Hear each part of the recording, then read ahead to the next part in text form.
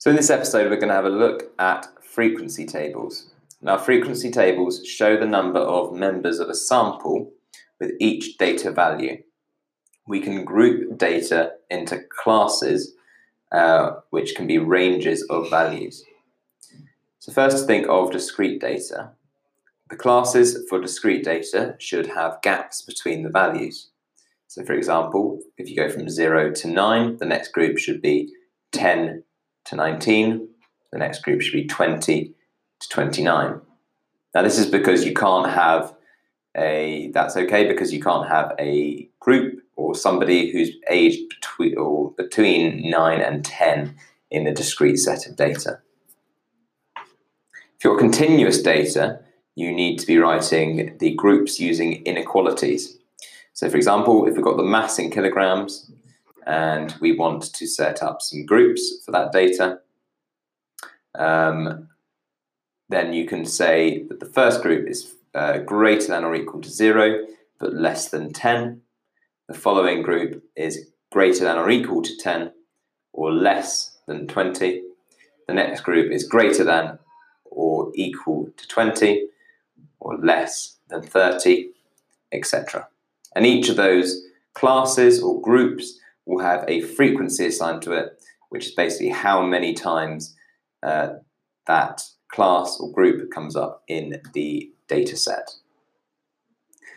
Now, if we've got a frequency table, and the question says how many people have a mass of 42 kilograms, well, if we've got classes that go between two values, then if we say that the group that would have 42 kilograms within it is greater than or equal to 40, but less than 50, we don't actually know how many people are 42 kilograms within that group. We just know that they're between, or they're greater than or equal to 40 and less than 50.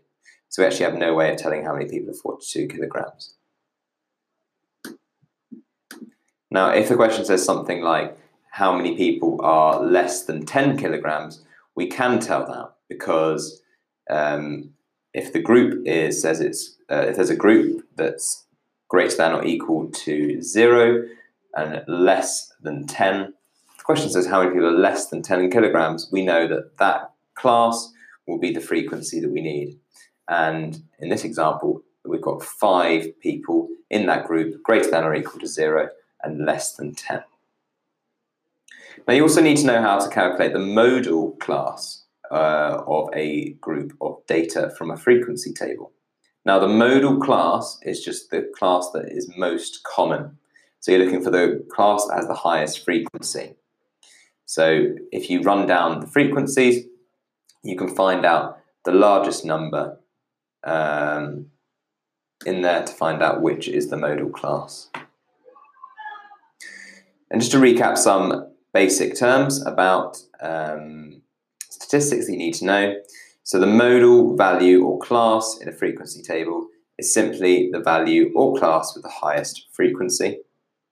The median is the middle value, and you can work out the position of the median using the formula n plus 1 divided by 2, and where n is basically the number of values in that data set.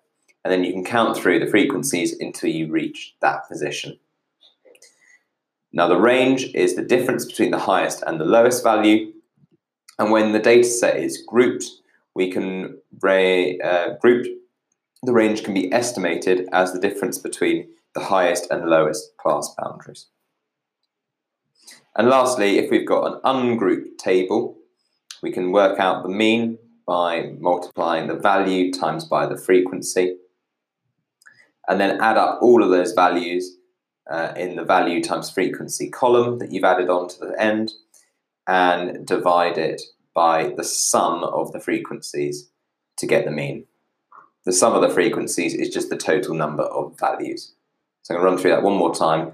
For each, this is for ungrouped data, you do the value times by the frequency, and then you add them all up for each value in your table, and you divide them by the total number of values in your frequencies. Now, if you've got grouped data, you can work out an estimate for the mean by adding a column which is the mid-interval value and another column which is the mid-interval value times by the frequency. So what mid-interval value is that if you've got a group that goes greater than or equal to 0, less than 10, the mid-interval value is simply the middle of that value, so 5. And you can do that for each one, each group or class in your data set. And that's the first column you've got to fill in. And then you times that by the frequency for each class. And that gives you an estimate for the mean, because we don't actually know where within those classes each of those values is, but we can take a guess that it's in the middle. And we hope that by averaging out over the group, that it will be a decent estimate for the mean. So once you've got the mid-interval values, you times that by the frequency for each of the classes. You then add up all the mid-interval values times by the frequencies. And you divide that by the sum of the frequencies. And that gives you an estimate for the mean. Now, if you've got a frequency table and you want to find out how many people have a mass of more than 40 kilograms, well, if you've got mass in the classes and you're looking for more than 40 kilograms, you look for all of the groups that have a mass of 40 kilograms or more.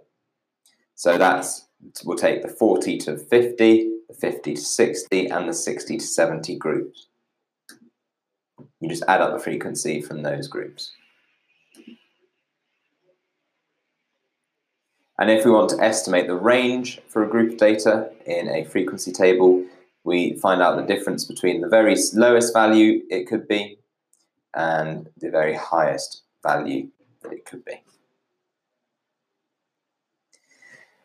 Now, if we want to work out the median category for the group, remember what we do is we add up all the frequencies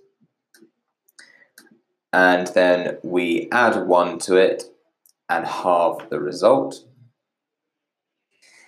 So we find out we then count through the classes until we get to that result. So which frequency do I need to get to?